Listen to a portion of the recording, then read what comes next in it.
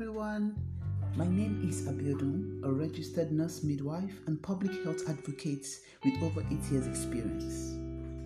Now, this podcast will be geared towards a series of real-life events about health issues and we'll be discussing holistically.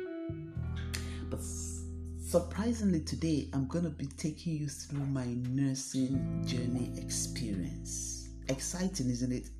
Come along with me as we dissect how far I have gone in my nursing journey. I'm going to start by saying that my journey into nursing was both accidental and predestined. And I'd like to share this with everyone who can relate and probably learn a thing or two from this ongoing amazing experience. I was below average in secondary school.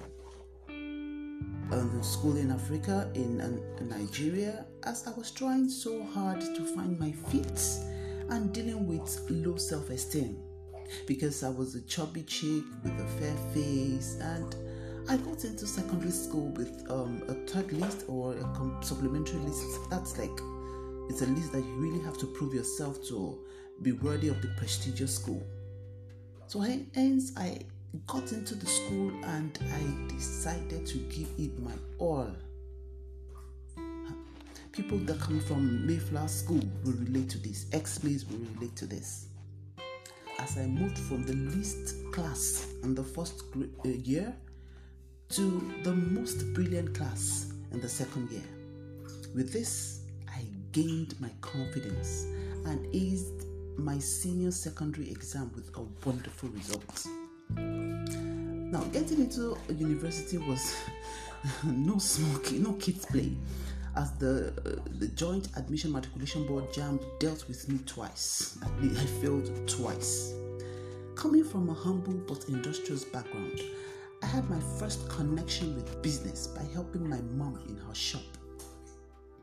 On the fateful day while I was scouting for customers to buy the toilet roll I sold in a popular local market, my mom came around to tell me that my entrance exam into the School of Nursing was out and I needed to go and check if I was amongst those chosen. I was excited and reluctant at the same time. Excited because I could pass the exams, but reluctant because it was almost impossible to pay my fees, whatever the amount. But my mom was a never say die woman. In fact, her rickety car broke down twice on the bridge, but she kept going on. In fact, I envied that spirit so much in her. We got to the school, I saw my name, I received my admission letter, and I was waiting for that sore part of the school fees. Immediately, my mom asked nicely the clerks at the office about school fees, the teller, payment to be made. I heard an elderly lady scream from the opposite office saying, "No student should pay a dime to anyone. Any student who merited an admission should collect his or her admission letter and report to the school for academic activities." Whoa! I was utterly speechless as I was given a golden opportunity to study nursing without paying a dime. In fact, we were given accommodation and stipend. We call it monthly allowance. Dear readers, this somehow sparked up the academic spirit in me, and I made it a point of duty to ace all my hospital finals and nursing council exams. My dear, it was hard work, but I worked my fingers to my bones.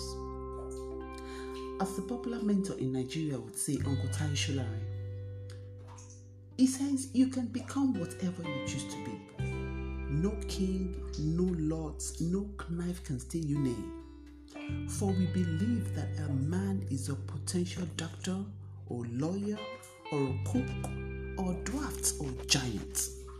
Whichever he sets his mind to be, we can be giants, and therefore we must work and work and work. Even if we must work our fingers to the bone, so may it be. Dear listeners, I hope you're inspired by this little nursing journey. and just try to do your best. Keep on pushing, keep on grinding. We will get there. Stay tuned, my next podcast.